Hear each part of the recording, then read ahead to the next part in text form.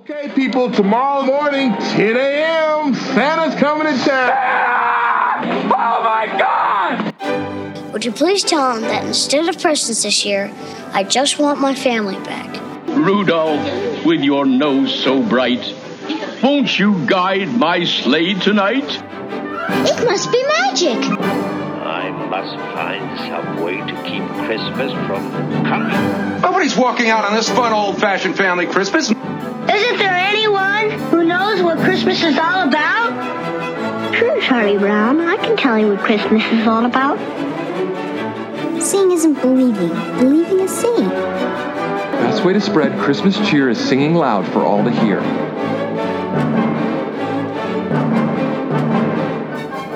Hey everybody, we're back for another week of 'Tis the podcast dedicated to keeping the Christmas spirit alive 365 days a year. I'm Julia. I'm Anthony. Tom. I beat you to it by like a second. I was still too fast. I tried so hard. That's what she said. So, I don't think it is. So, Julia, you have reached peak levels of popularity again amongst podcast world and listeners. How's that? Well, besides Google. So this past week, I recorded a Patreon episode with our friend Ron Hogan, a film strip podcast, and his friend, sometimes co-host Lindsay. As she was a new person who had never been before, I asked her favorite Christmas movie, the Christmas in Hollis question, and then I was like, I don't think you've ever listened to the show, so like, you could just say, you're going to escape this third question, but normally I'd ask, who's your favorite co-host? So you could just say me. And, she made a joke about how, she just met me, too soon to commit. But then Ron was like, no, Lindsay, I can guarantee you right now, it's Julia. And she was like, Julia Gulia. And Ron was like, I think that's actually her name on something. And she's like, oh, well, that is. And Julia's definitely my favorite. And I was like, even with people who've never talked to Julia, Julia is still the favorite elf.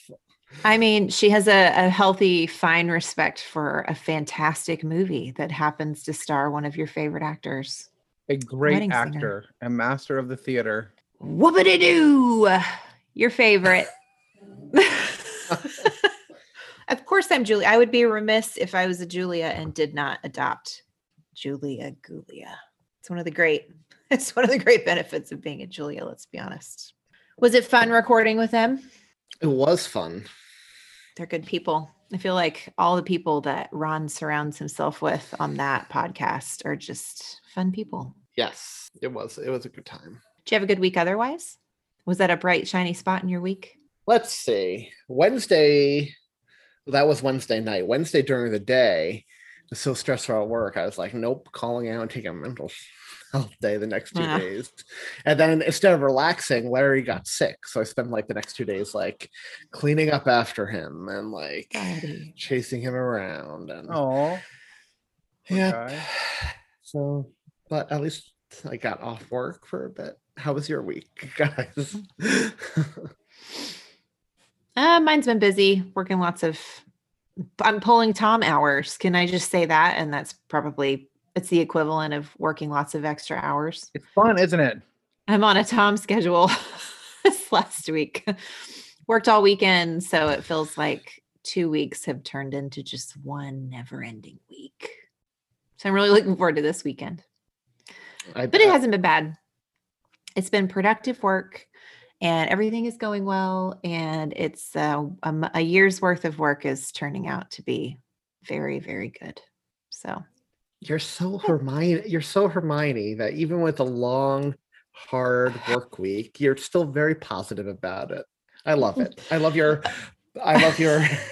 attitude, Julia.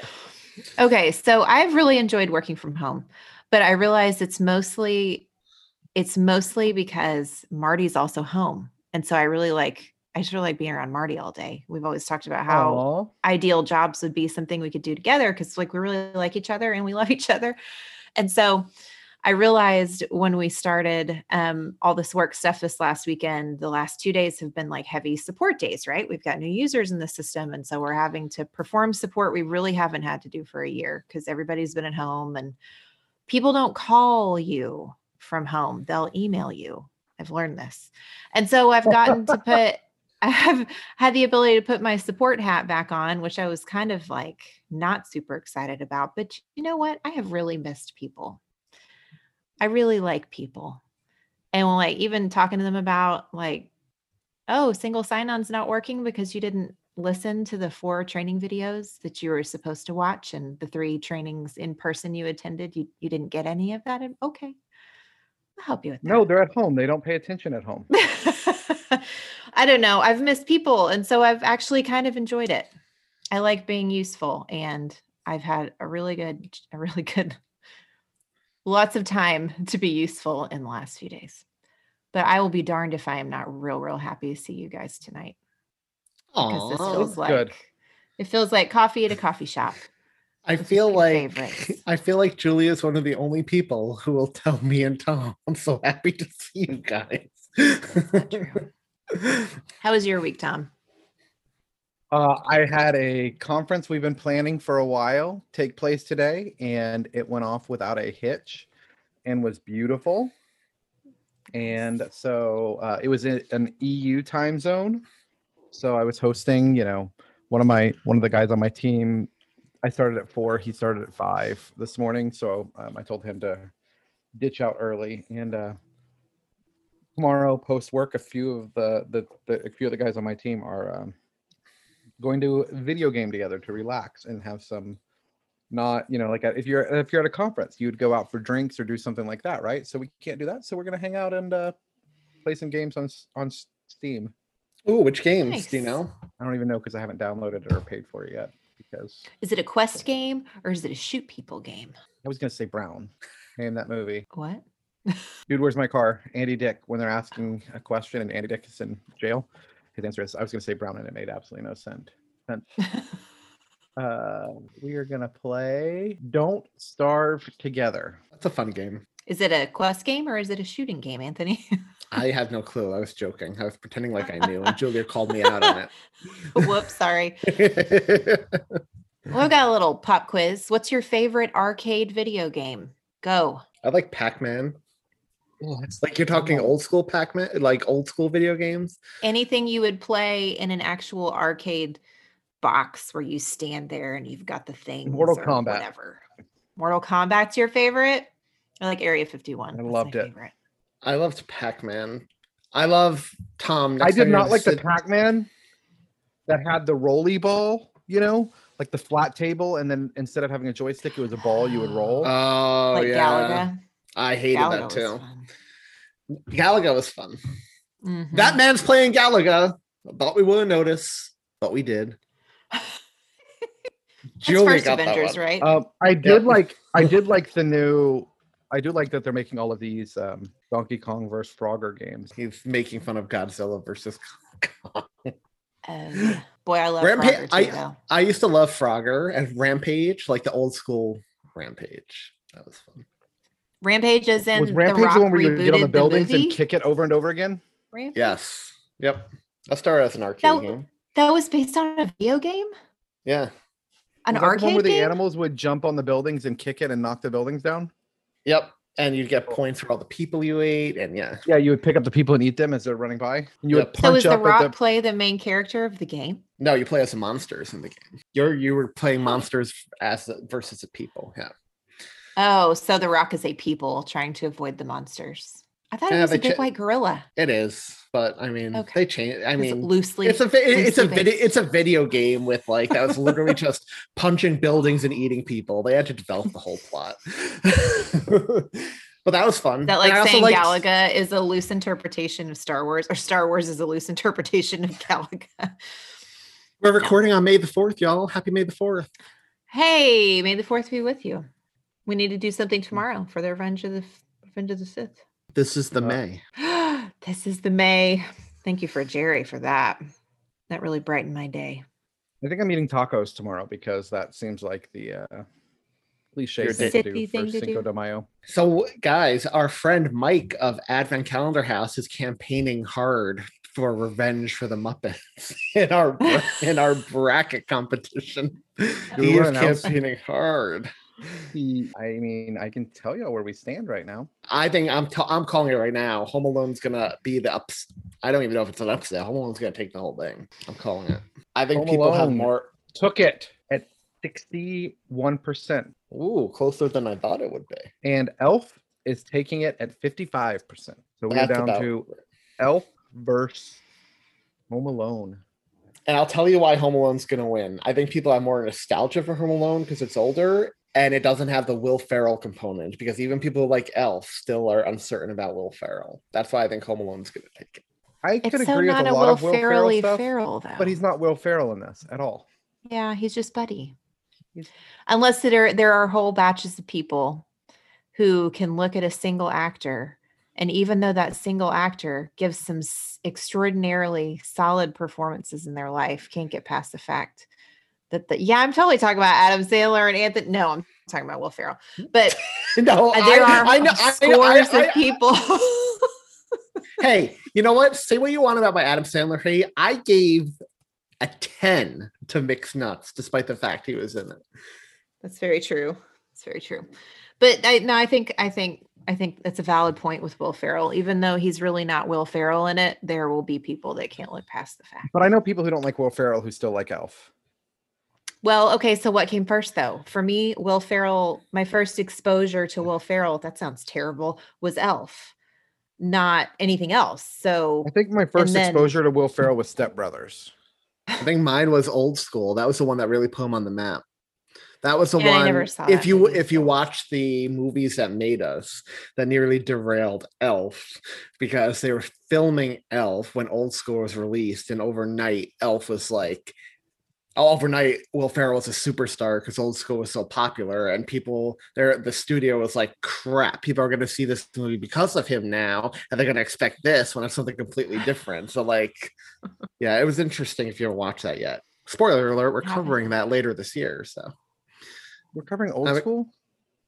No, the movies that made us. We're taking a few deep dives into like behind the scenes Christmas movies. Yeah, that feels really weird because I think we're just going to be repeating what they said, right? All right. Well, we've veered left, right, and all over with this one, which I don't know. I never complain. I like our catch-up chats. But we do have a reason to be here tonight, and it is to expand the Christmas season with a Christmas classic.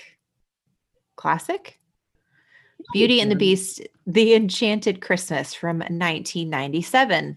This is what do we call this? I've always struggled with the categories. It's not a TV short. I want to bring back Anthony's saying and say this is hot garbage.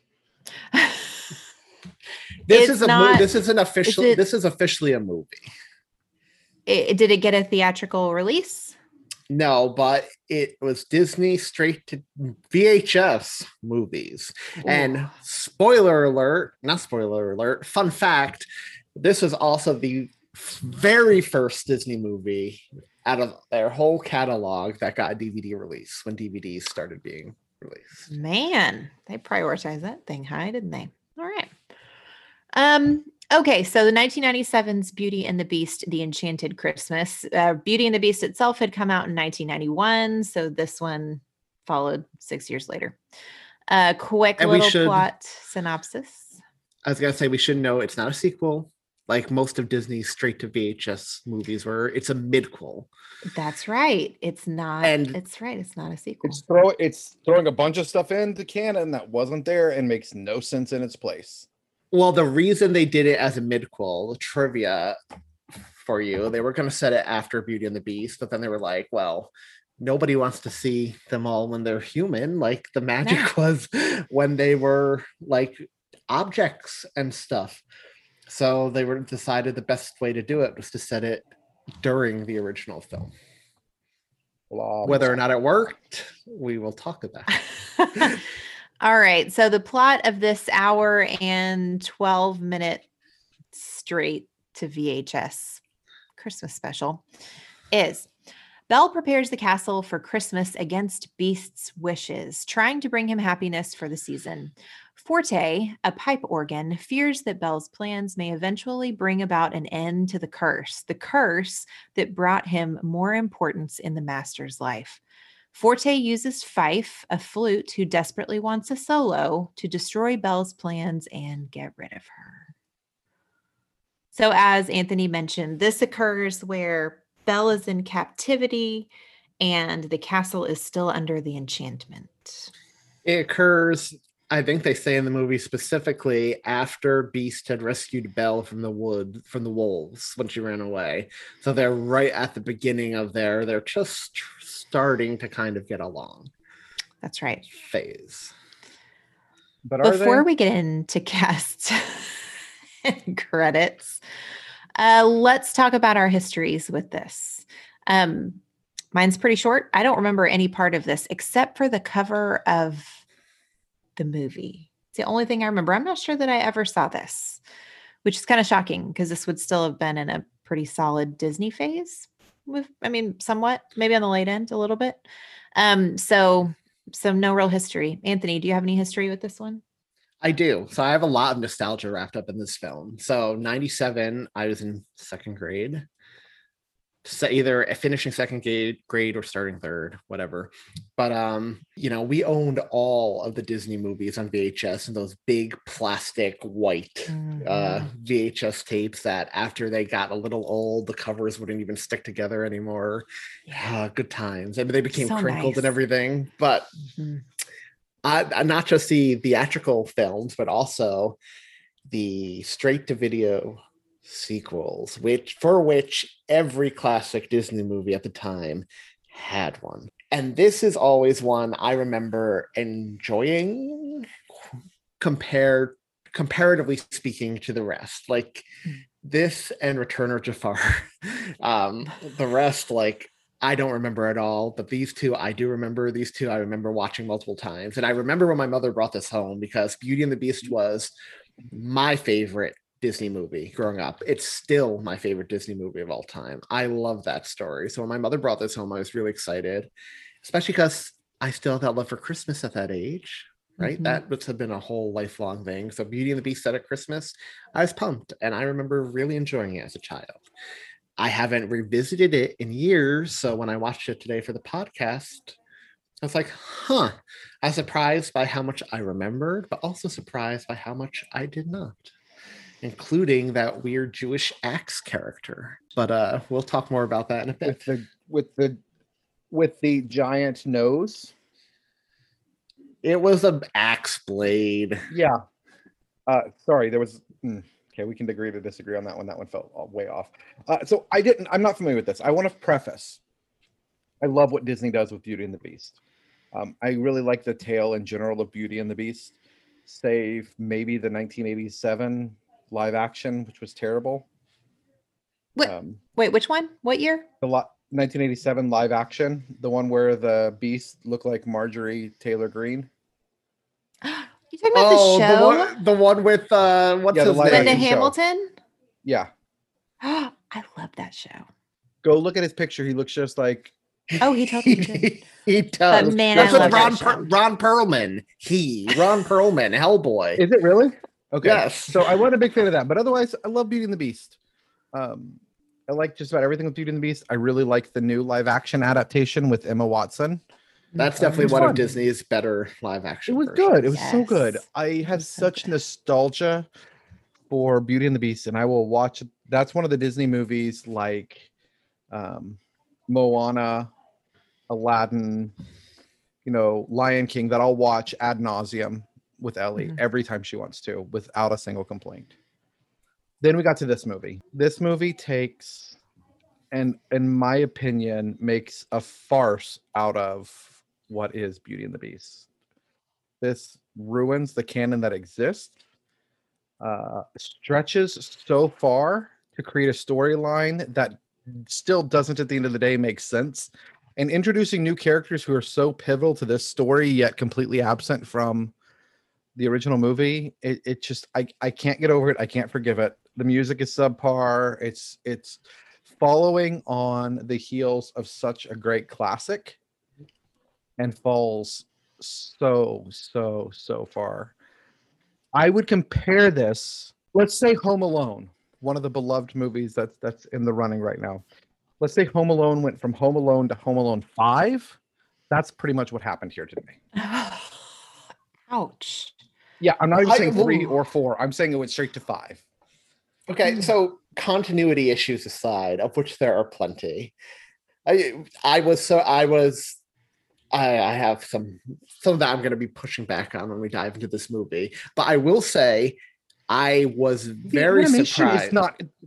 Even the animation doesn't have continuity. You have all of these great characters that are iconic from the movie that look great, and then I don't know what they did to get that organ to look. It was the straight to VHS. If you put on any of those movies, they were never as good. Yeah, but the rest of the animation was great. But they just did some sort of weird CGI thing that made it look like if Ellie did a color by number and then I just stuck a sticker on it, it looked that bad.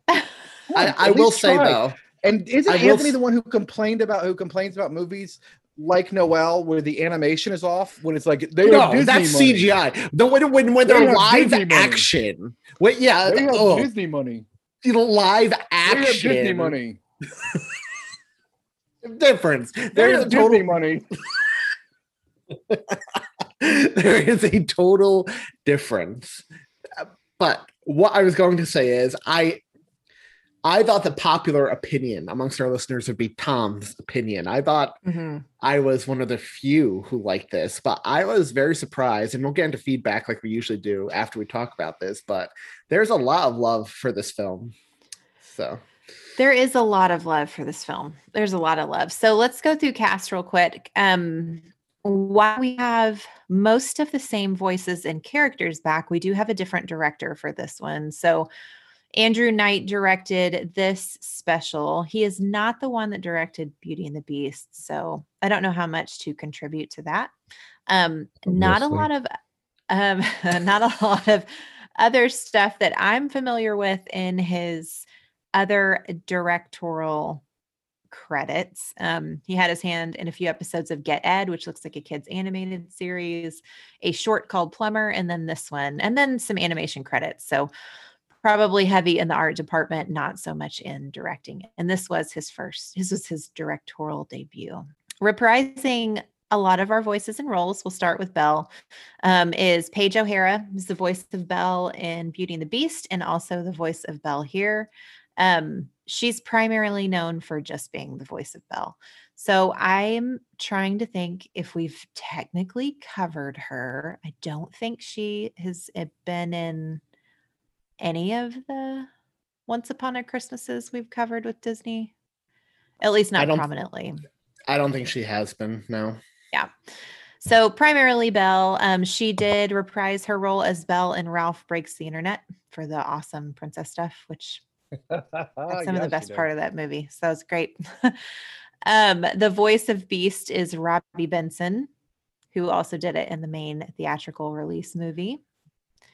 And can I just say about the Beast character in general, I love in that theatrical movie and this movie, just that like frustrated growl he always does. Like whenever he turns on his heel, frustrated, like the little huff he does. I love that. I love the Beast. I love the Beast. He does a lot more huffing in this one than he ever did in the movie.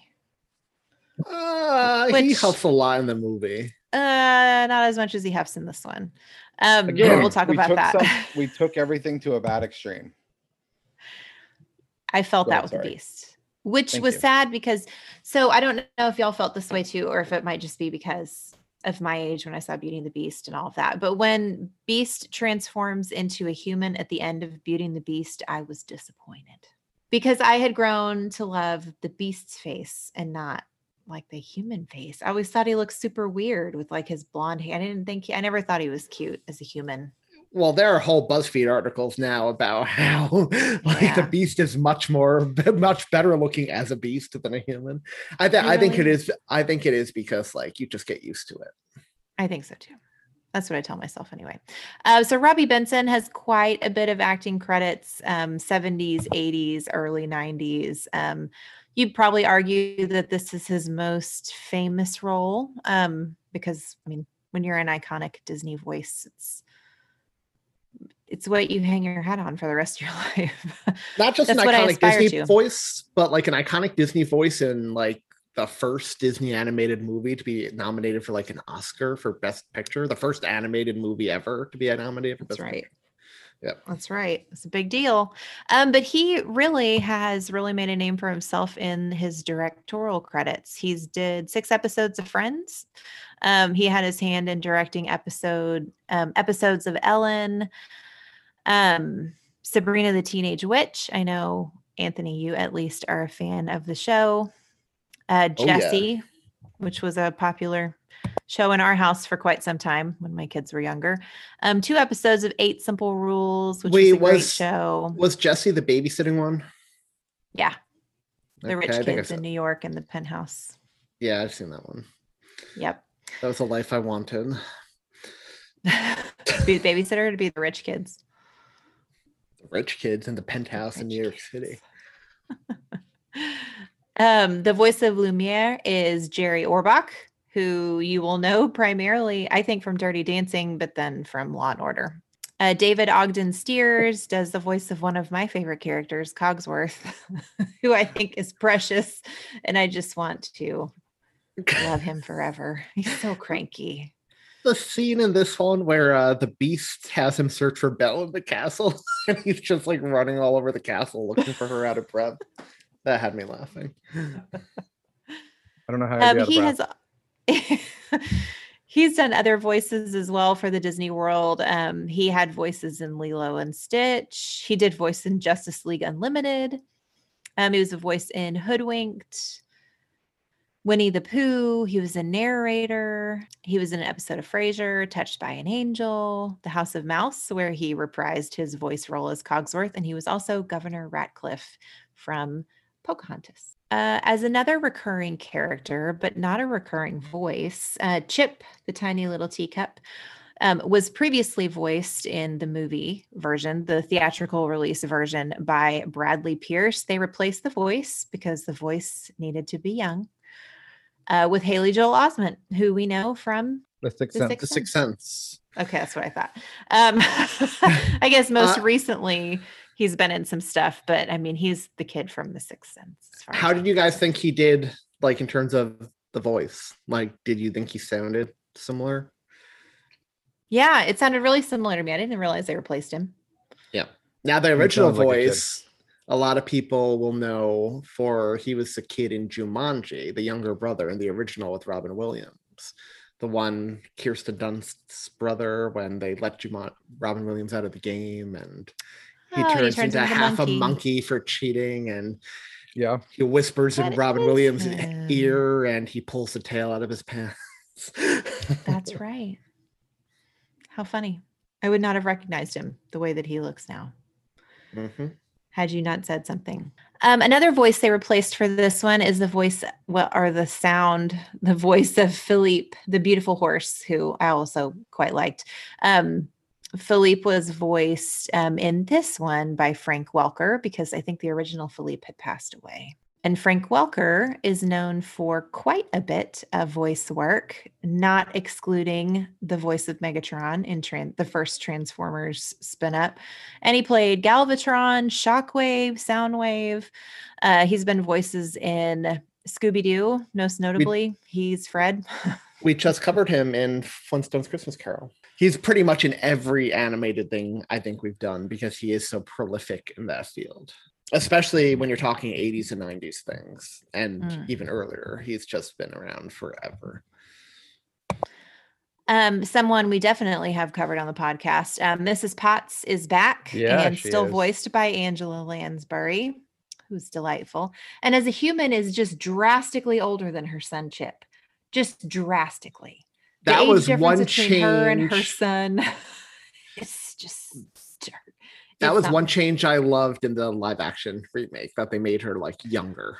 Me too, with Emma Thompson. Oh, you can't go wrong with Emma Thompson. And the other change I loved in the live action remake was that all of their spouses and family members are the villagers that had magically forgot them. I thought that was really cool. I like that too. And I really like that Cogsworth had a wife and he was just he was miserable when you remembered him.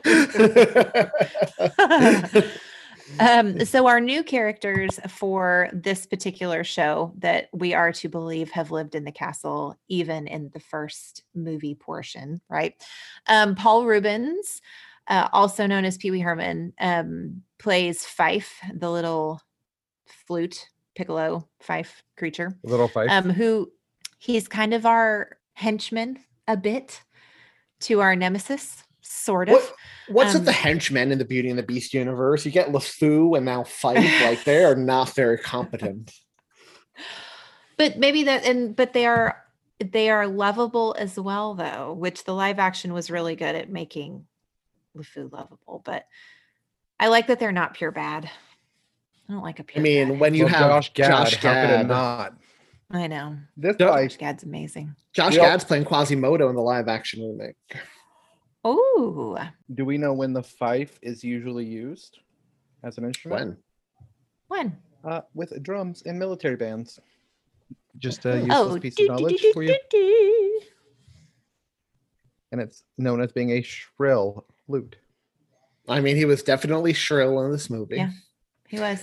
Our bad person in the movie is voiced excellently so by Tim Curry, who we have also covered on the show when we talked about Home Alone 2.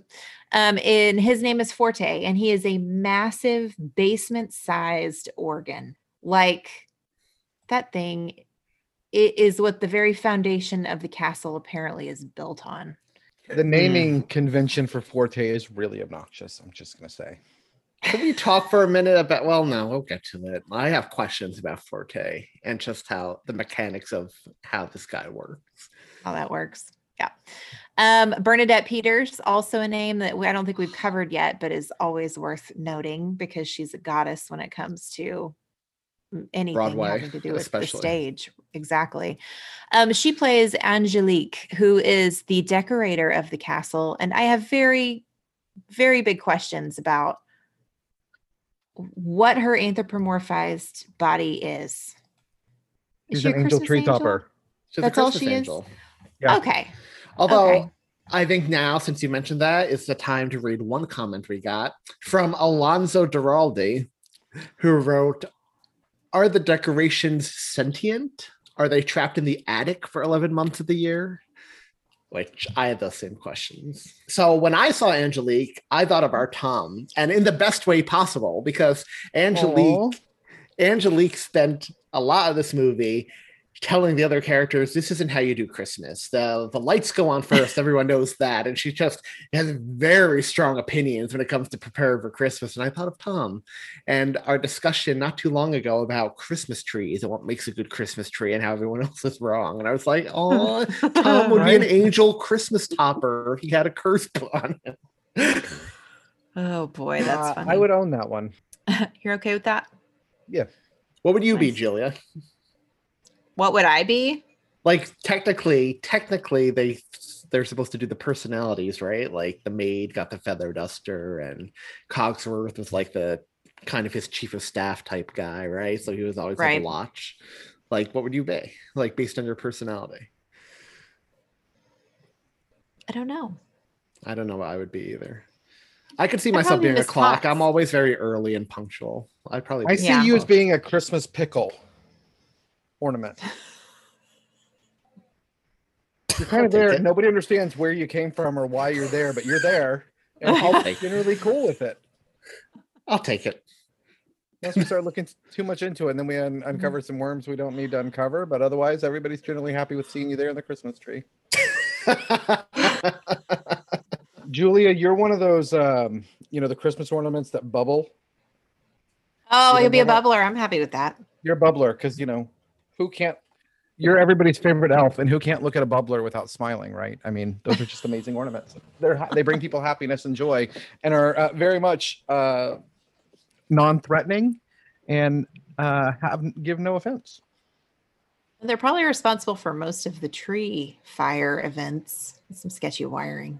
Our last guest voice, so to speak, is a pivotal character for a small portion at the climax of this movie, and it is Axe /Poke. He is an axe, and He is voiced by Jeff Bennett. Jeff Bennett, in the same way that Frank Welker has a lot of voice credits, has a lot of voice credits to his name as well.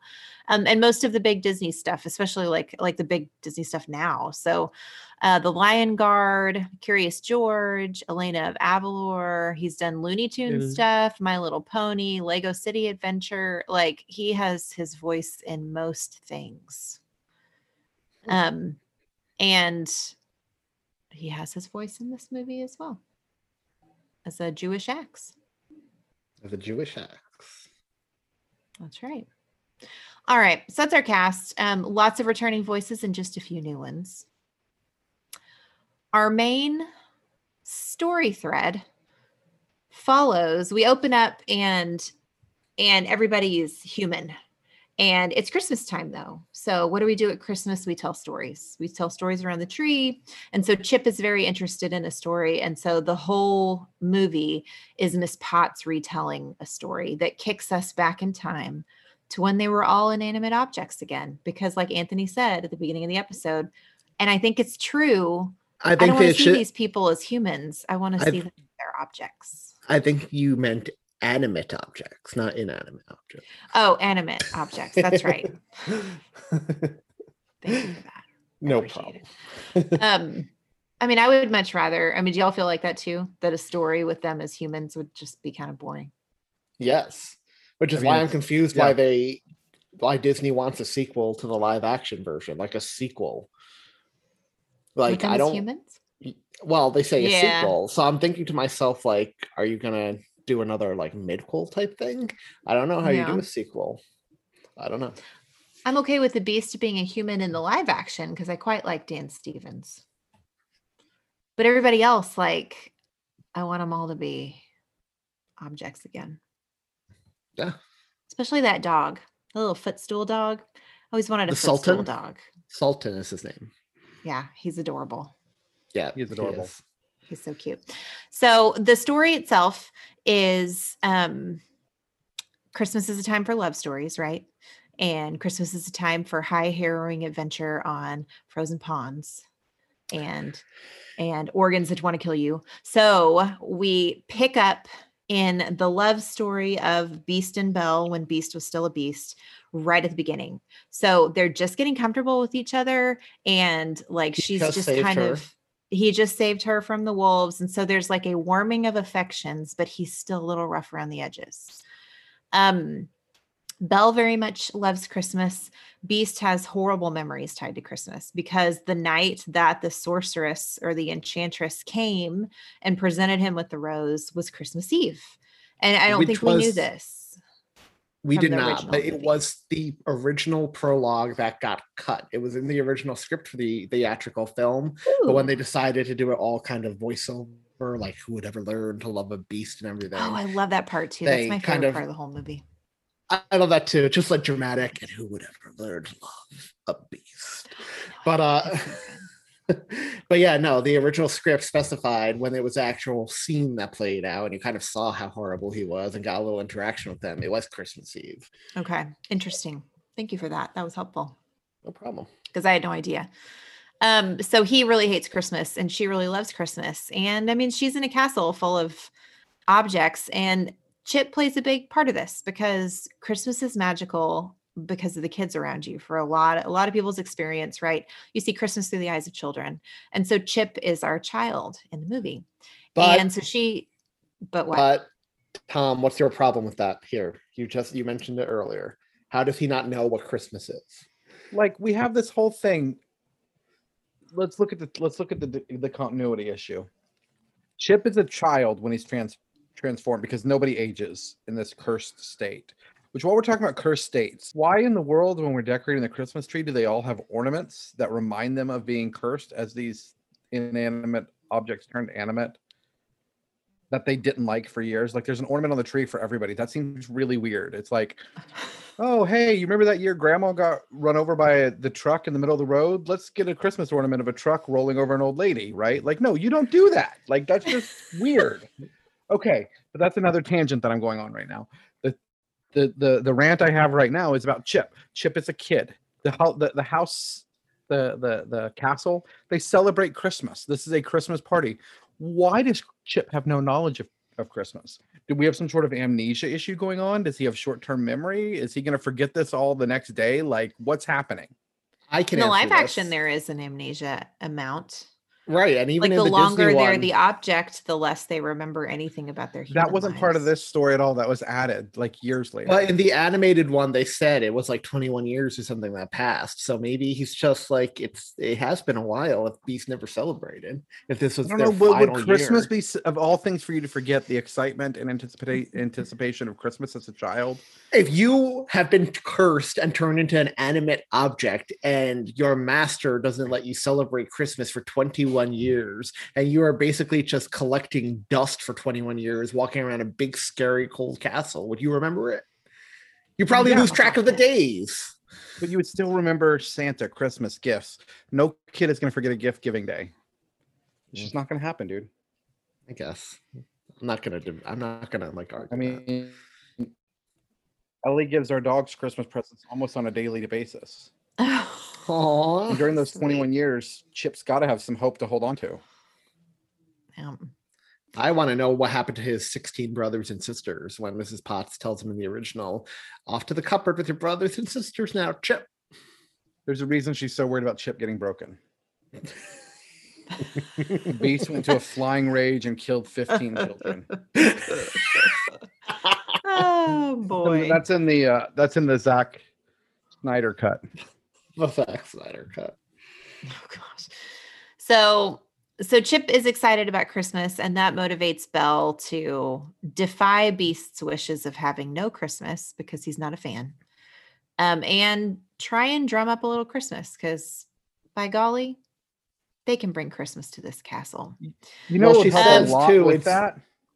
You know what helped make that happen really easily? Let's have really crappy music except for the let's make really bad songs. I love As Long as There's Christmas. Oh, it's terrible. The only decent song in this whole thing is the freaking Public Domain one they open up with.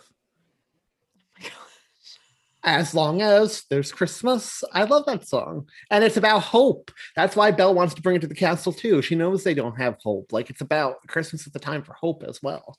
So she's bringing it to these inanimate objects and these cursed objects. You get it, but it just wasn't a good song. Of the songs, that's my favorite. The songs, like the animation, are just a that's not a glowing review, less, Julia. are just a little less good than a theatrical Disney, which I fully expected. I was not expecting animation on the same level as regular Beauty and the Beast, nor was I expecting the music to be as good because it's never the case. So I wasn't disappointed. There's a whole catalog. The straight to VHS Disney sequels have a reputation for that. Like they do. Yeah. Like they have their fans, but it's a reputation like, they're not the best movies, but it's they're enjoyable enough. Toy Story 2 was supposed to be straight to VHS, by the way, but they realized they had a good story and decided to go theatrical. I don't think I said this, but I will, Anthony. I agree with you about the Return of Jafar. That was a good one. Yeah. Except who thought it was a good idea to give Gilbert Gottfried a song? Oh, Lord. It was not the best. Okay, so we get some cute scenes with Belle and Beast ice skating. That's where we kind of build on their relationship. And there's some funny parts there. Beast totally eats it and it's so funny, but then he becomes a really good ice skater. This does start my issues with Beast as a character, though, compared to Beast in the movie. There is like the perfect amount of Beast in the theatrical release to me, where I was endeared to him. I felt for him when he was angry, but I was also like very ruffled with his anger at the same time, right? He's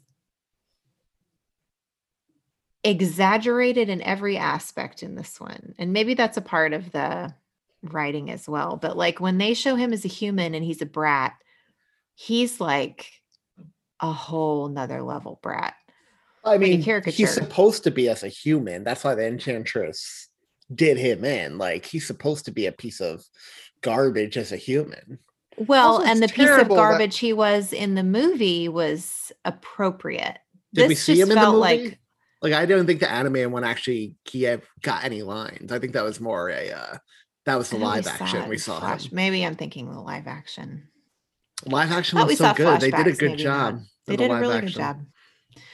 Yeah, they did a really good job. But in this one, he felt exaggerated to me. Thom, you said something like you feel like they just took everything that he did in the movie and just ad nauseum, y'all. It was just bad. I am going to push back on that just a little bit. He is definitely more exaggerated. And again, I give some grace to them because this was a staple of the Disney straight to VHS thing. They didn't have the budget of the theatrical films. They didn't have the screenwriters, musicians, animators, whatever. It was all done on the cheap. So some leeway for that. But I actually liked the Beast and Belle stuff here, especially at the beginning. This was like the missing piece between the wolf attack in the theatrical film and the Something There montage where they fall in love. This was an awkward beginning of that, where they're trying to be nice, they're trying to feel each other out. And it just made sense to me. He would be, because in the movie, it goes straight from saving her to straight to he's in love with her, just about. Right. This is the kind of the middle phase. You kind of see the step he took to get there, that one step he's missing. And I don't know. I get it. I didn't. Maybe there was too much from his point of view. Maybe there's too much Beast. I didn't feel he was out of character, though, for the theatrical film. I think maybe that's it. That's what I'll agree with you on, Julia. Maybe there's too much from his point of view in this film. But maybe so. I did really like that scene with the ice skating where they fall down and Belle says, look, a snow angel. And you get up and he, with his horns and everything, he looks like the devil. And that really frustrates and upsets him. And he just storms off. I like that scene. I know. Before he storms off, he rips the snow to literal shreds. He's an animal. He's a beast. Loses his crap. Oh my gosh, he loses it. Okay, we'll get to the part. There is the one part the Beast went too far for me in this movie toward the end. Yep. But we'll get to that. Yeah, I think we will get to that. Okay, so their relationship is budding, and we've got that spurs her on to really create this beautiful Christmas experience with what she has in the castle. We meet Angelique because Lumiere introduces her to Angelique, and Angelique is Christmas should be done one way, and I'm not going to help you because you're all amateurs, and she's real snobby. And Lumiere's a player because he has a thing with the feather duster, and now he has a thing with the angel too. I mean, yeah, where's the feather duster? Come on. She gets locked away for 11 weeks out of the year. You put the feather duster in the closet, I mean, swap, you're good. Lumiere was clearly a fan. Well, Lumiere was a prototype for Mr. Rochester and Jane Eyre, lock his first wife in the attic and his second love interest downstairs. He is a player, that's for sure. I mean, that's a French stereotype. No offense to our French listeners. That's a trope. It's a French, they're, very loose. The Landerers? Yes, there you go. The Landerers. That's a good word for it. Okay. At the same time, Beast and Belle have this budding relationship. We meet our villain, voiced by Tim Curry. We meet Forte, who is... Now, that's supposed to be the West Wing, right? That he's locked away in? I assume so. Yeah, because Belle doesn't meet him and she's forbidden. So that's what I assume as well. He plays all the time and we don't hear him at all in the entire movie. That's weird. He has a gigantic pipe organ with an exceptional amount of CGI. Late 90s or whatever. CGI. Yeah, it reads early 90s, even though the movie is not early 90s CGI. His face looks entirely different than anything else in the movie, and it is startling when you first see him. He looks scary. I mean, they cast a good voice actor for a scary villain because no one does scary and evil like Tim Curry. And his face has a certain Rocky Horror Picture Show element to it, like the height of the eyebrows and the eye, the way the eyes are set. So, I mean, they definitely played up the Tim Curry, which, as they should, it's Tim Curry. He's very dark and morose, and he enjoys most the fact that he's in the beast's good graces. He's like the beast's confidant. Well, I mean, I guess for whatever weird reason. Whatever, that's what I was about to say. He's like, the beast has no choice because it's up in his West Wing tower. Like, have you seen the size of it? He can't move him if he wants to. I find it more weird that Fife is also hanging up in that tower because he seems like a little annoying dude. The beast would just throw out the window at some point. Right. And Fife's motivation for being the henchman to Forte is because Forte apparently controls who has the solo, and Fife wants that solo, which seemed real contrived to me. I feel like they could. With what other instruments? Like, well, right. Yeah. There are no other else is competing. All I'll say is, speaking of things the live action version did better, I preferred the piano in the live action version played by Stanley Tucci. Where was Tucci? Yeah, I agree. Oh, I love when his keys come out and he's just got holes in all of his teeth. I love that he was like in love with the wardrobe in that film. I know. My love. So good. It's so good. That live action is so good. But no, seriously, I don't understand Fife's motivation here either. I mean, I get what his motivation is supposed to be in terms of the movie, but Fortes is, he can't move. He is stuck to the wall. Yeah. If I was Fife, I would dance in front of him playing the music all day just to annoy the crap out of this guy. Yeah, like who even cares? And what piece of music is Forte going to play where a Fife would even make sense? I did really like, not to jump ahead, but I loved when Beast is like, "You're not singing," and he's like, "Deck the halls with boughs of holly." That made me laugh. Okay, so we have our villain. Our villain doesn't enjoy Belle because Belle is a wedge between him and Beast. That's how he sees it.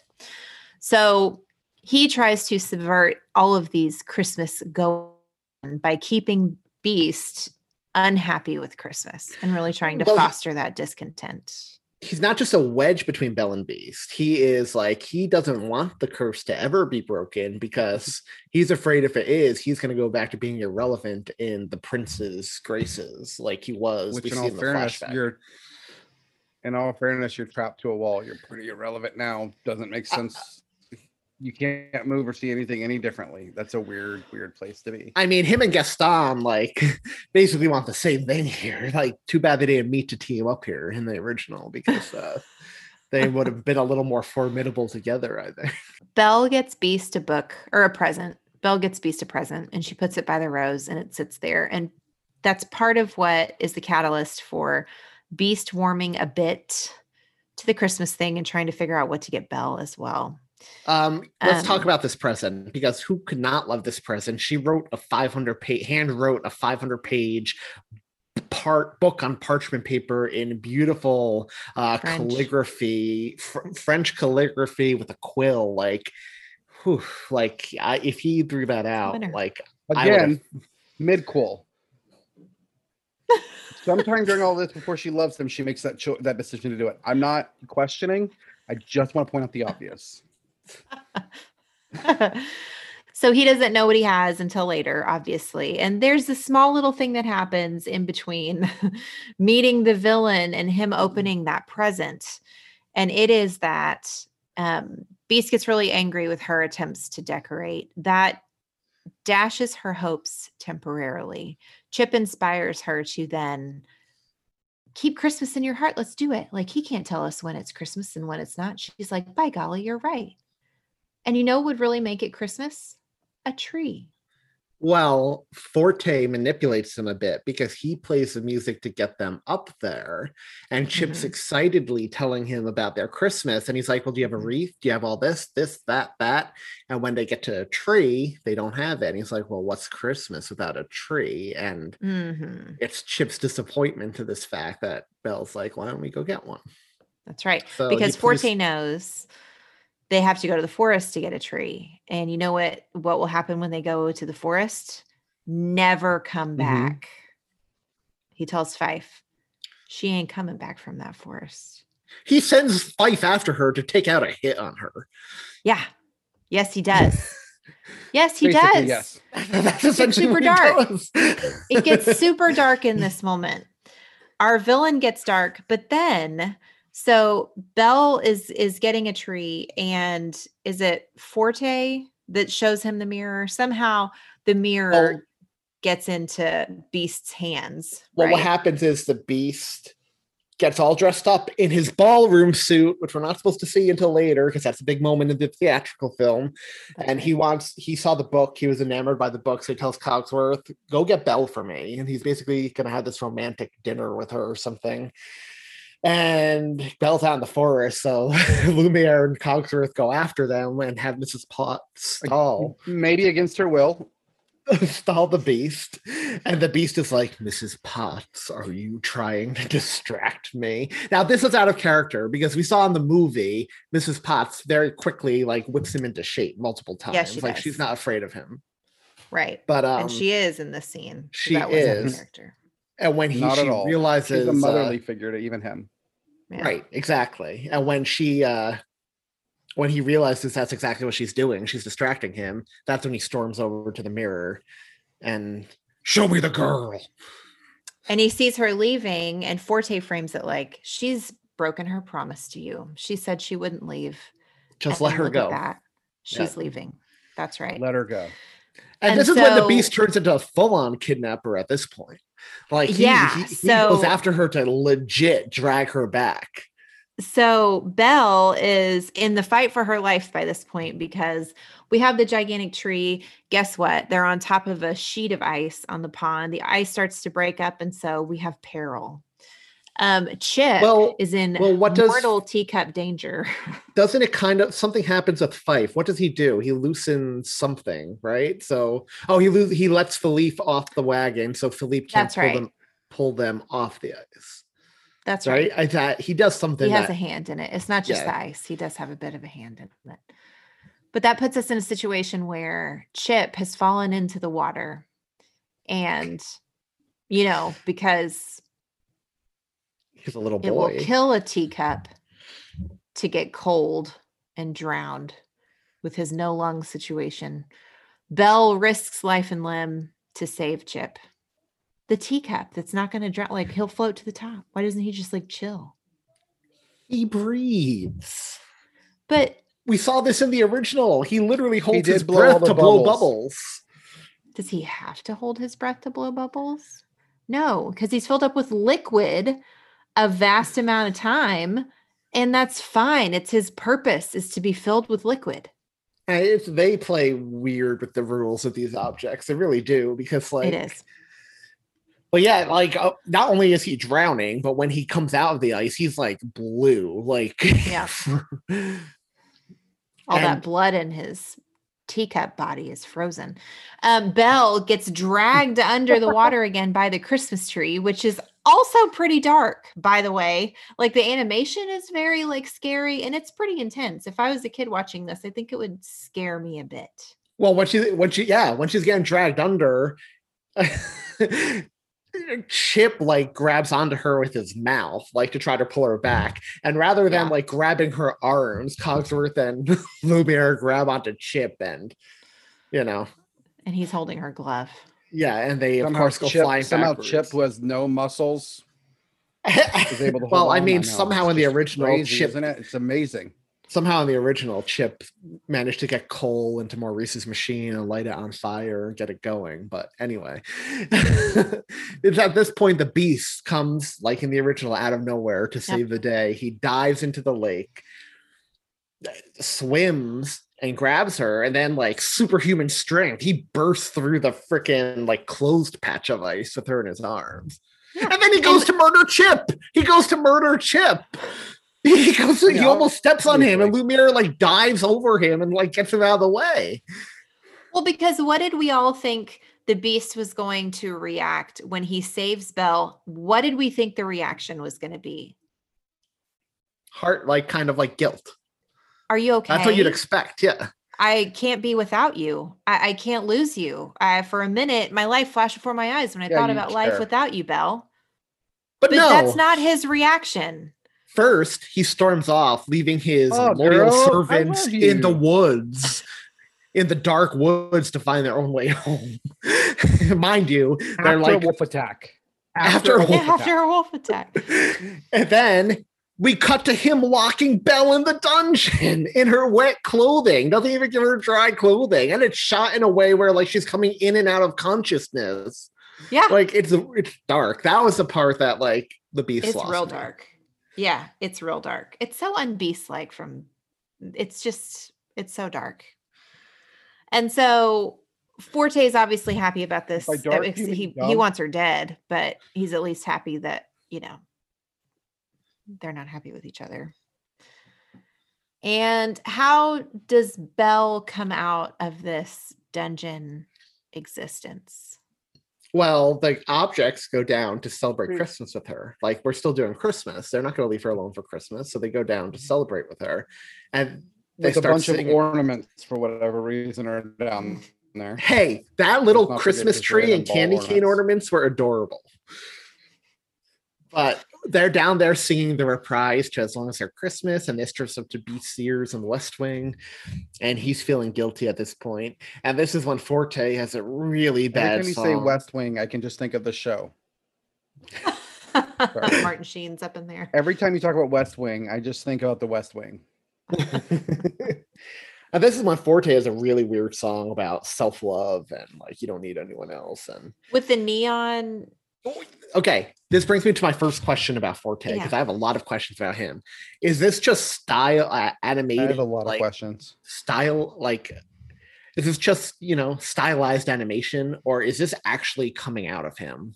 It has to be because he's shooting it at him later on in the movie. He knocks the beast down later, right? He hits him. Yeah, he shoots him with his little magic note powers. I was confused. Like, is that just a way to show like that's the force of his music? Like just kind of like the wind coming out of the pipes, like the sound. I was maybe. Yeah, I don't know. Maybe so. Maybe that I don't know. But either way, I was thinking to myself, doing. why does he get cool powers and none of the other objects do? I mean, why do we have to explain anything in this? What we never heard him play before, and we saw, we didn't know anything about this collapse. I mean, there's a structural collapse of the castle, and everything else is just fine. But we actually see like the ceiling and walls in here. Well, you're jumping ahead a little bit. The beast basically tells Forte to knock it off, and he goes down to the dungeon to apologize to Belle, right? And celebrate, rather than taking her out of the dungeon to celebrate Christmas, he decides to celebrate down in the dungeon with her and the objects. And that's when Forte's like, nope. And this is when he starts playing really dark, loud variations of Christmas music that starts, again, led to your point, Tom, tearing the castle apart and causing structural damage. And yeah, there's like a massive chasm between like an earthquake. Belle he calls it and Beast. Yeah. Mm-hmm. And the Beast goes up there in his rage, like, Forte! And like he tries to get close to him, and Forte's like shooting his green musical notes at him, like. And this is when Fife kind of redeems himself. He's like, Master, the keys. And this is what Beast murders his musical composer, his maestro. He flat out murders him. So I want to know, like, what part of the body, like, is that like the equivalent of reaching into his chest and tearing out the heart? Like, what did he do? It was to the him? lungs because the air stopped. Yeah. Oh, that's a good point. But viciously murders him. And you get that really scary image of like skeleton dying skulls that look like Ursula's souls in Little Mermaid, like escaping from the pipes before. That's exactly what they look like. He dies. And then we can only assume that for the rest of Beauty and the Beast Prime, Beast is living with a dead organ in his West Wing attic. Right? Body of a dead organ. That's dark. So that when the curse breaks, he has to send servants up there to clear the dead body away for him. You've really thought this through. I mean, he has. He literally really slumps over. In the dark. He literally slumps over when the Beast rips off his keyboard. That giant face just goes, Oh, man. And then the part that annoyed me the most, they celebrate Christmas in their ball gown and the suit in the ballroom, which was like the high point of the movie. They're supposed to see each other for the first time and have that beautiful dance. And no, she's in her gown, he's in his suit, they're in the ballroom, which has been cleaned up already. Celebrating I Christmas. gotcha. That's like spoiler alert. That's like total spoiler alert. That didn't register with me, but you're totally right. It's supposed to be it is a big deal in the movie when we see the Beast in his suit for the first time. Yeah, all it's a awkward huge coming deal. down the stairs. Yeah. Anyway, then we flash to the present again.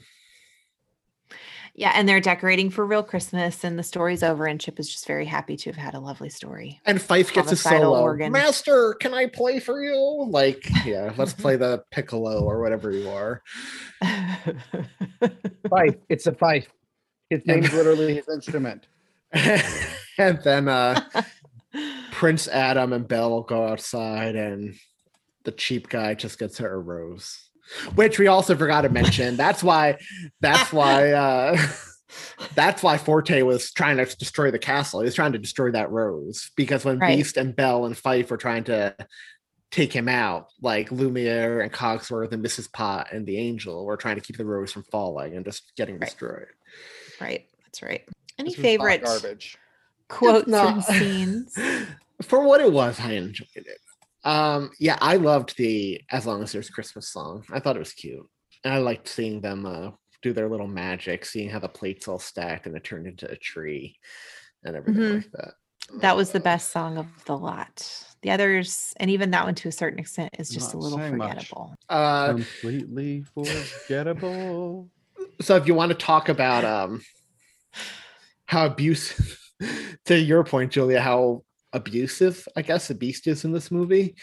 When he confronts Belle down in the boiler room, he finds her with the piece of wood, and she's like, it's a Yule log. And he's like, huh? Which is like, a Yule log. It's a wonderful tradition. One log is chosen, and everyone in the house touches it and makes a Christmas wish. And he says to her, wishes are stupid. You made a Christmas wish last year. And then he looks around the castle and he's like, is this what you wished for? And I'm like, he's awful. He's so terrible. He's so terrible. I feel pretty confident it's probably not what she wished for. He's terrible. Yeah, I'm so curious that because there were elements of the Beast in the theatrical movie where we felt like he was terrible. Like, why did they feel like they needed to exaggerate it anymore? I think it's kind of like I said earlier, we don't get that much from I feel like in this 80-minute special, or however long it was, movie, we got more of the Beast point of view than we did in the theatrical film. Yeah. Yeah. I don't have any favorite quotes. I liked the retcon that he was turned into a beast on Christmas Eve. I thought that was cool. That would really drive home the tough season for the Beast. Yeah. It would really make Christmas something to hate. So that worked. That was fine. The Christmassy stuff all felt very Christmassy. Mm-hmm. But this animation feels comfortable. I have a question. What's up, Tom? We're doing a midquel. We're going back in time. This is right after the attack with the wolves. Why is the Beast not injured? Where's the wrap on his arm? Maybe he's like Wolverine and he has like super healing. But he had it for a while in the other movie. That's true. He did. When did this happen? Because by the end of the movie, the thing was gone, but that was at the very end. I just don't know when it happened. So was this kind of makes the library a Christmas gift for Belle? I don't know. Could be. But I did really like the beginning when they're human and the townspeople are all coming to the castle with candles, singing Deck the Halls. I thought that was very cool. What else? What other favorites? Anything? I felt like a lot of the Christmas stuff was similar to like with Lumiere and Cogsworth saying, you know, when you get a gift from a woman, it's that she cares about you. Mm-hmm. You have to give her one in return. I feel like that was the same exact conversation they have in the theatrical when he's like, I need to get her something. Yeah. And Cogsworth is like, roses, chocolates, promises you don't intend to keep. I love Cogsworth. What year did this come out? What year did this come out? 97. that terrible CGI of that didn't fit at all with Disney money was after Toy Story 1, right? But this isn't a theatrical budget. I'm not making excuses. It was terrible CGI. Dude, that was your main complaint with Noelle. But Noelle was made on a theatrical budget. It obviously wasn't. They decided before they did all the CGI to not release it in the theater. Okay, you know what? Please hold. It was a straight to DVD equivalent of going on to Disney Plus. I'm just saying, you're like moving the goalpost here, man. Noelle had a budget of $9 million. Talk about cheap. A Beauty and the Beast Enchanted Christmas had a budget of, it doesn't even say, because it's straight to Blu-ray or whatever. $12 million. Anyway, if this had more than Noelle, I will eat my shoe in a Patreon episode live for people to watch, because there is no way your shoe. Like there's just no reason why that would be a thing you should do. There is no way you had a bigger budget no than reason. Noelle. I don't want you to be wrong, because I don't want to see that. Actually, I wouldn't watch it anyway, so go for it. I mean, you're in fairness, Tom, the critics agreed with you. It's 13% rotten. Yeah. Well, I think some of that may have to do with the blatant anti-Semitism that we haven't hit on. Yeah, we did gloss over that a bit. In the boiler room, we do meet in the goal to find the Yule log. We go to the boiler room with a terrifying boiler, real scary. Reminded me a little bit of the furnace in Home Alone, actually. That's what I thought. And Elf. It reminded me of the stove in the original Beauty and the Beast, the really scary stove. Yes, that too. Absolutely. She meets an axe who is like the only Jewish character in the entire castle. And he's comically so. Would we have known he was Jewish if he didn't say Oy like 5 times? And Happy Hanukkah, and he was a shopkeep, and continually had like, that wasn't even a real Jewish actor's voice. That was a voice actor. They did it so badly. Okay, I'm not arguing that it was a caricature. It was a caricature. No, it was anti-Semitic. It was just bad. Initially, the film was going to be a direct sequel to the original film, with the main villain slated to be Avenant, depicted as Gaston's younger brother. Avenant's goal was to avenge Gaston by ruining the lives of Belle and the prince and threatening to kill them, reportedly using sorcery to transform the prince back into a beast and frame Belle for it. Frame Belle for it? I mean, maybe she thought he was cuter as a beast too. Who knows? Did it have a Linus moment? Yes. Sure. It did. Yeah. Beast learned to know what Christmas is about. Yeah. Wow. I'm ready to rank it. I don't have quotes or anything anymore. I'm ready. Why don't you go first? Me. I'm going to give it a 7.5. Ooh. I'm giving it a half. Oh. That's way lower. I hated it. Oh, coming in at a 3. I can't wait to hold on a second. That gives us an average of 3.67. That's a 3 and a third, right? 3.67, which ties it. Okay. No, it doesn't tie it. It comes in between. It comes in at 71 on our list, between 3 Days and the Santa Claus 3 / the Christmas Candle. Oof, that seems low to me. That seems really low to me. But I think we did have a lot too high still. We have a lot of love for this movie, and I'm going to start reading my favorite comment because I have officially shed my title as the worst. Jennifer Garrett Collier wrote, "I absolutely love this. I actually think I like it better than the original Beauty and the Beast," which that's interesting. I don't agree with that, Jennifer, but I do like it. Just awesome. I really hope y'all don't tear this one apart. It could turn into a new Who's the Worst champion based on your opinion. Danielle Essery wrote, she was the one who had the really funny comment about Rankin Bass a few weeks ago about why do I watch? And then I realized why. I don't have to. Oh, I don't have to do this every year.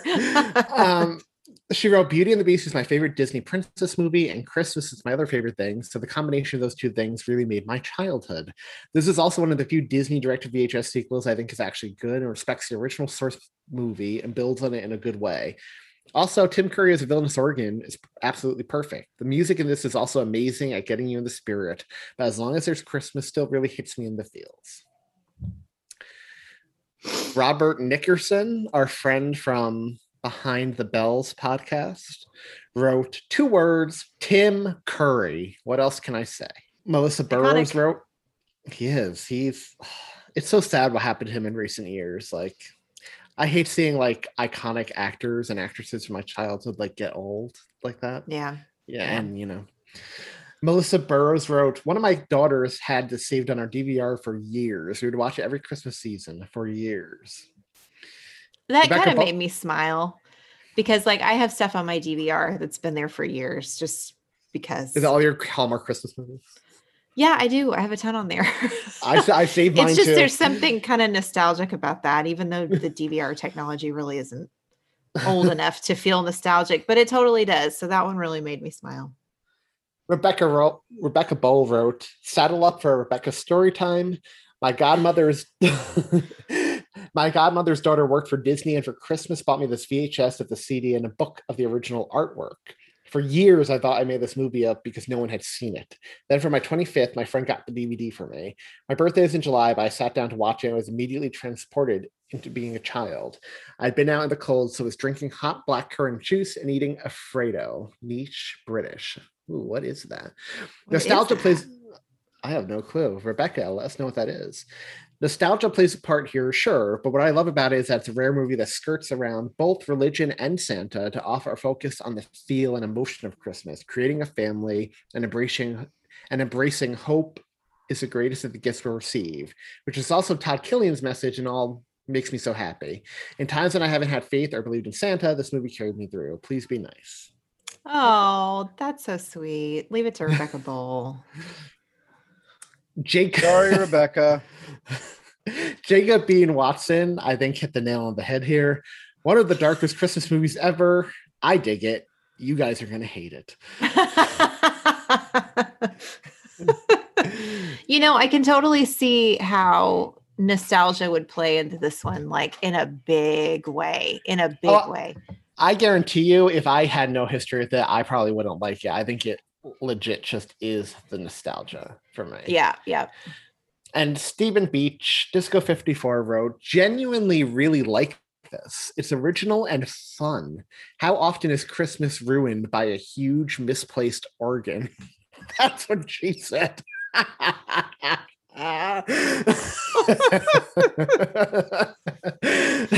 Oh, brother. And then we got one really cool comment on Instagram too. Honey of Venus wrote, I love this movie so much as a kid. I had Belle's doll and the holiday red dress too. I remember that. My sister had that. I watched it on Disney Plus last holiday season for the first time in a long time. And someone brought up to my attention how male villains in movies, particularly animated movies, tend to be feminine. It's called queer coding. It's true for a lot of movies, very thought-provoking. I continued to watch the movie and realized the music is actually very good, even for a sequel. Now that's on Disney Plus. I'm adding it to X's movies list to watch every year. And Kathy Lynn 54 just wrote my favorite, Heart. So yeah, there's a lot more love for it than I think the three of us gave it. Yeah, but I, like you said, Julie, I think it's all comes down to the nostalgia. A lot of them seem to have long histories with it, like myself. So yeah, I think that's very strong with this one for sure. But I mean, I'm interested in more comments like those because those were so fun, the way people chimed in on that one. Where can people give us additional comments after they've listened to the episode and it drove them to watch it? Because I want the fresh eye people.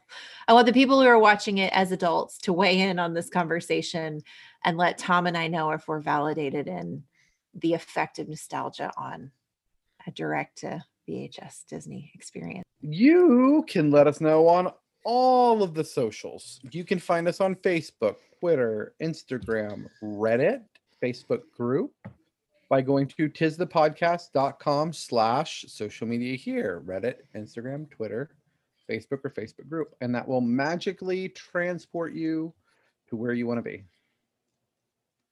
Let us know what you think of this movie, and be sure to tell us how and why you think Anthony is the worst.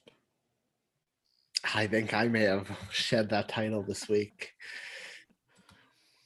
But who knows? I'm sure I'll make an asinine comment next week and get Aaron back. We're in flux.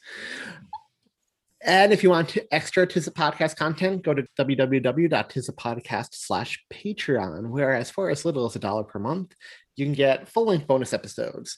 We have so much stuff up there right now. I'm not going to run through it all. We have so much stuff in the pipeline right now. I'm not even going to run through everything that's coming.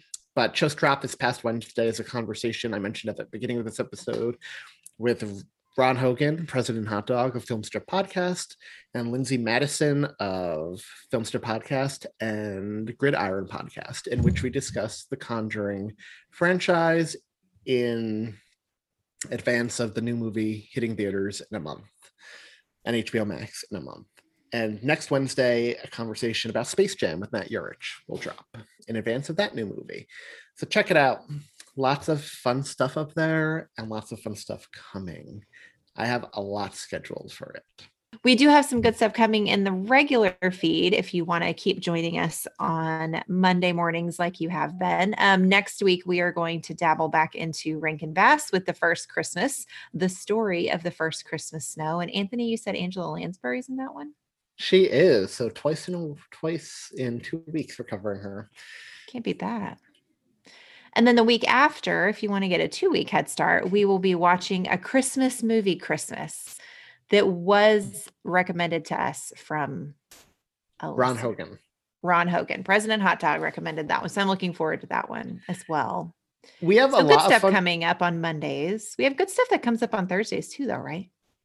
Yes. If we are just dropped chapter 14 of the book I wrote, Another Christmas Story, this chapter is read by Kendall Foray, and she did a great job. She was very funny. There's some funny bloopers at the end of that episode, so if you haven't listened yet, go back and listen. And this upcoming week's chapter 15, is going to be read by Michelle Kidwell of the Horribly Genius podcast, and she's awesome as well. So make sure you check that out on Thursday. And make sure you check out the most recent episode of Christmas Clatter, because Todd interviewed me about the book.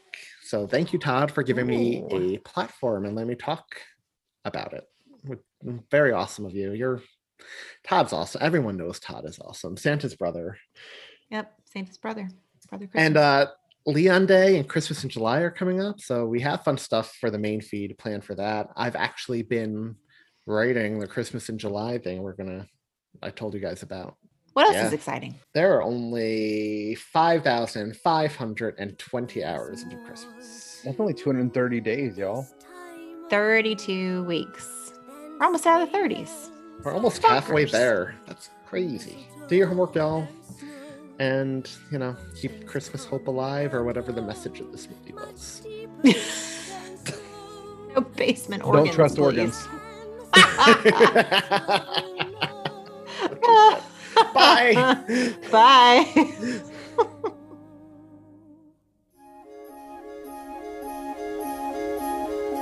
As long as there's Christmas, I truly believe that hope is the greatest of the gifts we'll receive.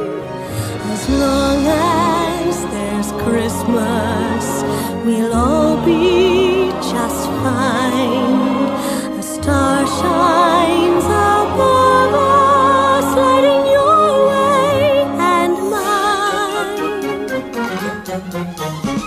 Just as long as there's Christmas, there will be Christmas pud, tons of turkey and cranberry sauce and mince pies if we're good. Lots of logs on the fire, lots of gifts on the tree, all wrapped up in red ribbons. Wonder if there's one for me. We're due for a party.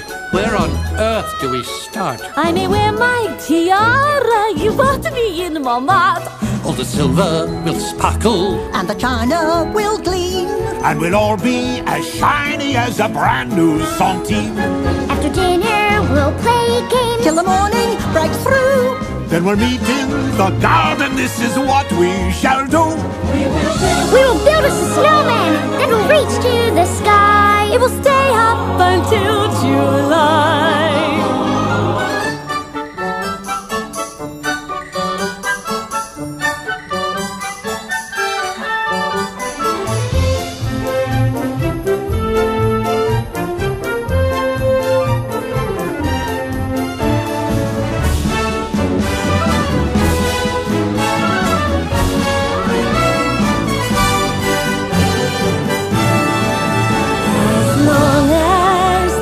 Christmas, I truly believe that hope is the greatest of the gifts we'll receive.